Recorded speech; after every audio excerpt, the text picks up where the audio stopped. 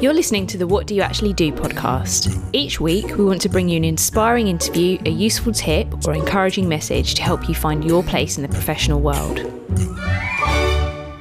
Hello and welcome to this episode of What Do You Actually Do? My name's Kate Morris and I'll be your host today. In today's episode, we'll be talking about working in education roles outside the traditional school sector. And we're joined by Sarah Dagnall, who works at the STEM Learning Centre as a professional development leader. So Sarah, what do you actually do? Do you know, everybody asks me that question.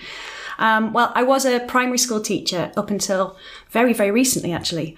But then I started working at the STEM Learning Centre. The STEM Learning Centre deals with science, technology, engineering and mathematics. That's what STEM stands for. I'm one of the professional development leaders, which basically means that I do CPD, continuous professional development, for teachers who are in the primary sector, particularly in science, but I do the other STEM areas as well. I also have some other responsibilities, so I'll go out to other schools as well at times and help them to improve their science that's going on there, which is an interesting role coming from a primary school.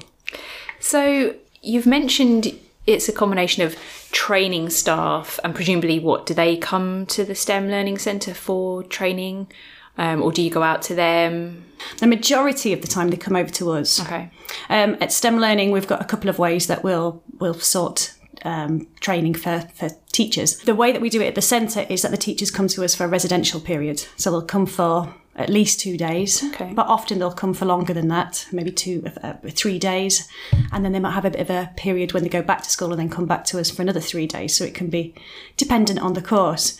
But I can also go out to schools and do little bits of training there as well, if I'm working with those schools. I also do some online training now as well, which has been a big change for me to actually do something like that. That was a bit of a push for me to be put on camera to do that sort of thing. But I quite enjoyed doing it in the end. So people can actually access the training on an online version. Oh, cool. Where did your interest in STEM come from? Because you mentioned you worked in primary schools for a long time. And I think you had a particular specialism in science when you were a primary school teacher. Was that something that was official, or you were just interested in science and then you heard about it? How did it kind of happen? It's a bit of a weird one, really. I guess as a teacher, I'd always had an interest in science. But actually, my background, when I very first started teaching, they were pushing me into the art sector because I'd had an A-level in art. My degree was actually in psychology, which doesn't fit into the primary curriculum, which is why they went to A-levels in the end. But when it actually came to falling into a primary schools don't work like that when they're giving you a subject to lead. It's where is there an area? And do you have the interest to fill it? So at first, when I first started leading a subject in primary school, I was a literacy coordinator. So I'd actually be helping with the writing and the reading and the speaking and listening. But always had that interest in science, always. Yeah. I have had since I was a child. And when I moved to a new school, they pushed me into doing the science coordination, which I absolutely loved. And I did loads with it. We went from a school that was, it was very much pushing the knowledge at the children. The children weren't getting very active with the science. They weren't doing much inquiry-based stuff. They weren't getting hands-on, working like a scientist. And so a lot of my work was actually doing that with the children. And then I really enjoyed that. Yeah. I really enjoyed that side, and I started doing more and more of it. So my job role changed slightly for a few years. So as well as being in the classroom with my children, I would also go and work with other classes in the afternoons, just doing science, which was nice. And then after a while, the school science had become much improved, and I went back into the classroom teaching, but I was still supporting the science on the side as well. So how did you make that transition then from really leading on science in your own school, turning things around, instilling that passion within the school children for science, to then training teachers, not working with children at all, really, working with training adults who are professionals? How did you make that transition? Well, it was a strange one at first, because training adults is very different from training children. I've always wanted to be a primary school teacher, so when the idea of teaching children has never bothered me. I love it. But the idea of teaching adults who could question you and they can look back at you and you've got to have that knowledge there was a bit scary. But as a coordinator, you find that you have to do some training in school with your staff. If you've been out on a course, you'll often be asked to give that information over to the staff during a staff meeting. For me, my head teacher had seen an opportunity that was actually run by STEM Learning, where I'm working now, which was to run a partnership project. So that was me, and it was 4 other schools that were in my local area that I started working with. And we had funding of an amount of money to help support the science in those schools through training the staff. And that training could be external, going out other places, or it could be that we took on the training ourselves. And I did a lot of that to cut down costs so we could afford to do more stuff. I started doing a lot of the training for a lot of the staff, a lot of the newly qualified teachers I would help with. I'd also be taking some of the subjects, the leaders from a certain year group, to work with them on the science that they should be doing there. And I found that I really enjoyed it. I seemed to find a niche that I didn't know that I had. I quite enjoyed that interaction with the adults rather than the children. And when I started to think about career development, I thought this is an area that I'd actually quite enjoy going into. So it's something I pushed myself further with. When I started thinking about where I wanted to go with teaching, I still wasn't sure, but I saw an opportunity to do a course that would lead me to become a better professional development leader, that would help me to do better training, be able to advise schools on how they could improve their science. And so I took the advantage of that. My school was supportive of me doing that course, which then led to the job that I'm doing now. So it sounds like it's a combination of you seizing opportunities as and when they arose, but also creating opportunities for yourself and kind of being quite conscious about what you enjoy doing and how you can do more of it. What other kind of personal qualities or skills or strengths would you say someone needs to have to be really sort of good at being a professional development leader? Communication is the big one, because you're obviously having to speak to other people. You have to be very confident in what you're saying to them, and you have to make sure that it's put across in the right way so that they will be able to use that information back in their school with their staff. A lot of the time they're actually taking on board what you've done and almost copying you back in school. So you need to do a really good job at setting all of that up for them. Other things you need to be really good at is being very self-motivated, because although I do have bosses over there, I have to manage my time in terms of creating the courses, managing that alongside all of the responsibilities I have to help these other schools that are wanting to develop their science, and lots of other roles that I have over there. I have to manage that time carefully. Otherwise, it could be that I'm there for every hour of every day, which I don't want to be. So, yeah, good time management is a great one to have as well. I mentioned communication, but I also need to be good at my presentation skills. Yeah. Now, being a teacher has obviously led me straight into that. But it's not just about talking to people. It is about the way that you put that across and thinking about how you act with people, which the training course that I did help me into the professional development area really helped with, because there was things that I hadn't thought about before. Like with children, you'll just do things automatically. Yeah. So if I was working with a group of children, I would get a chair and sit down with them, or I'd kneel down by the table, because it's just thought that you'd be at that level with them.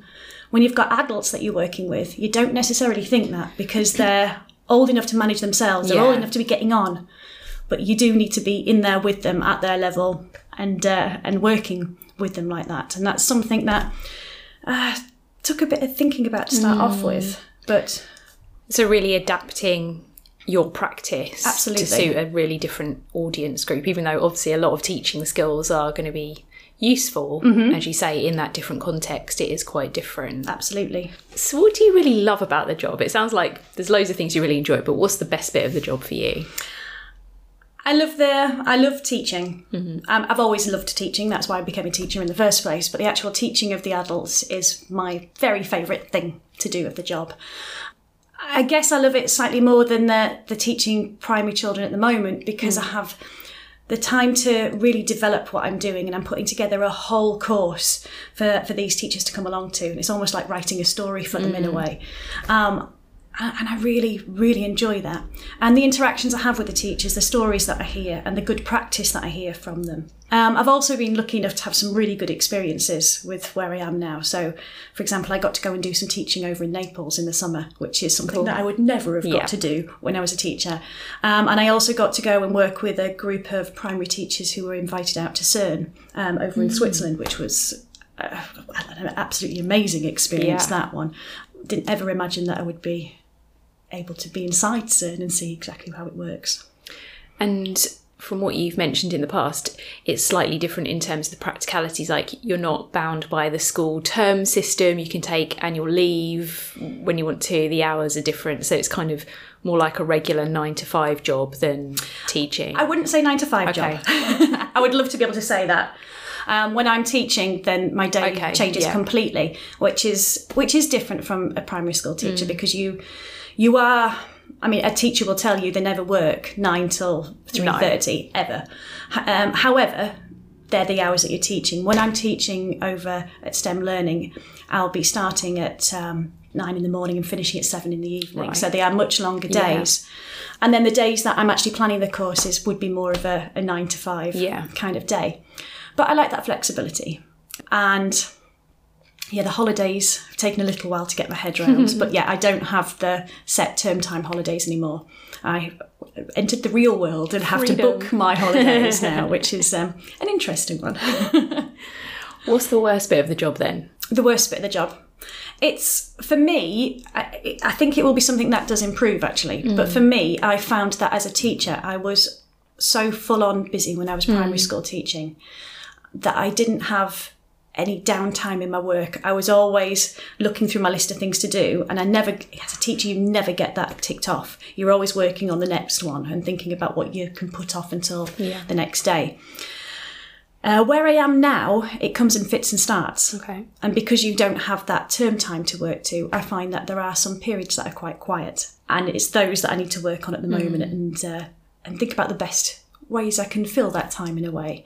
However, there's lots of stuff that I need to do with this job, such as keeping in touch with everything that's happening in education, being in touch with all of the new publications and things like that. So these are things that I could be doing that in that time. So kind of on that note, really, from your research and sort of what you know with colleagues, etc., what do you think the sort of key challenges might be for the sector moving forward? So for any students thinking, I might want to break into this in the future, what should they try to anticipate and be aware of? One of the biggest things that's hitting us at the moment is the fact that there is a serious STEM shortage in terms of people that are going into those careers.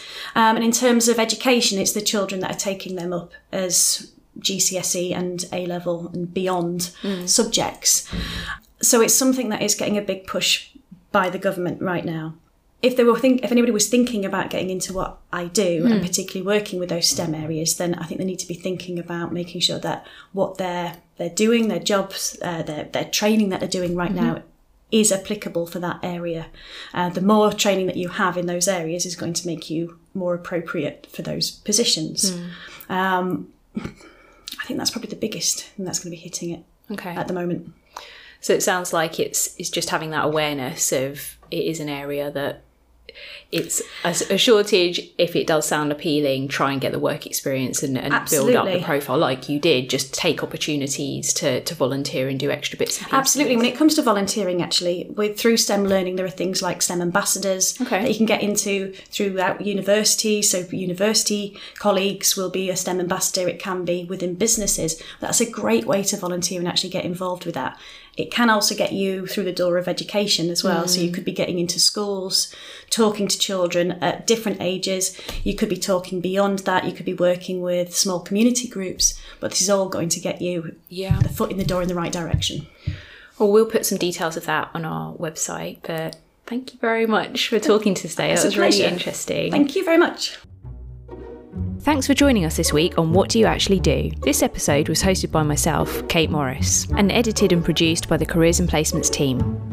If you love this podcast, spread the word and subscribe. Are you eager to get more tips? Follow University of York Careers and Placements on YouTube, Twitter, Facebook and Instagram. All useful links are in this episode description. This has been produced at the University of York Careers and Placements. For more information, visit york.ac.uk/careers.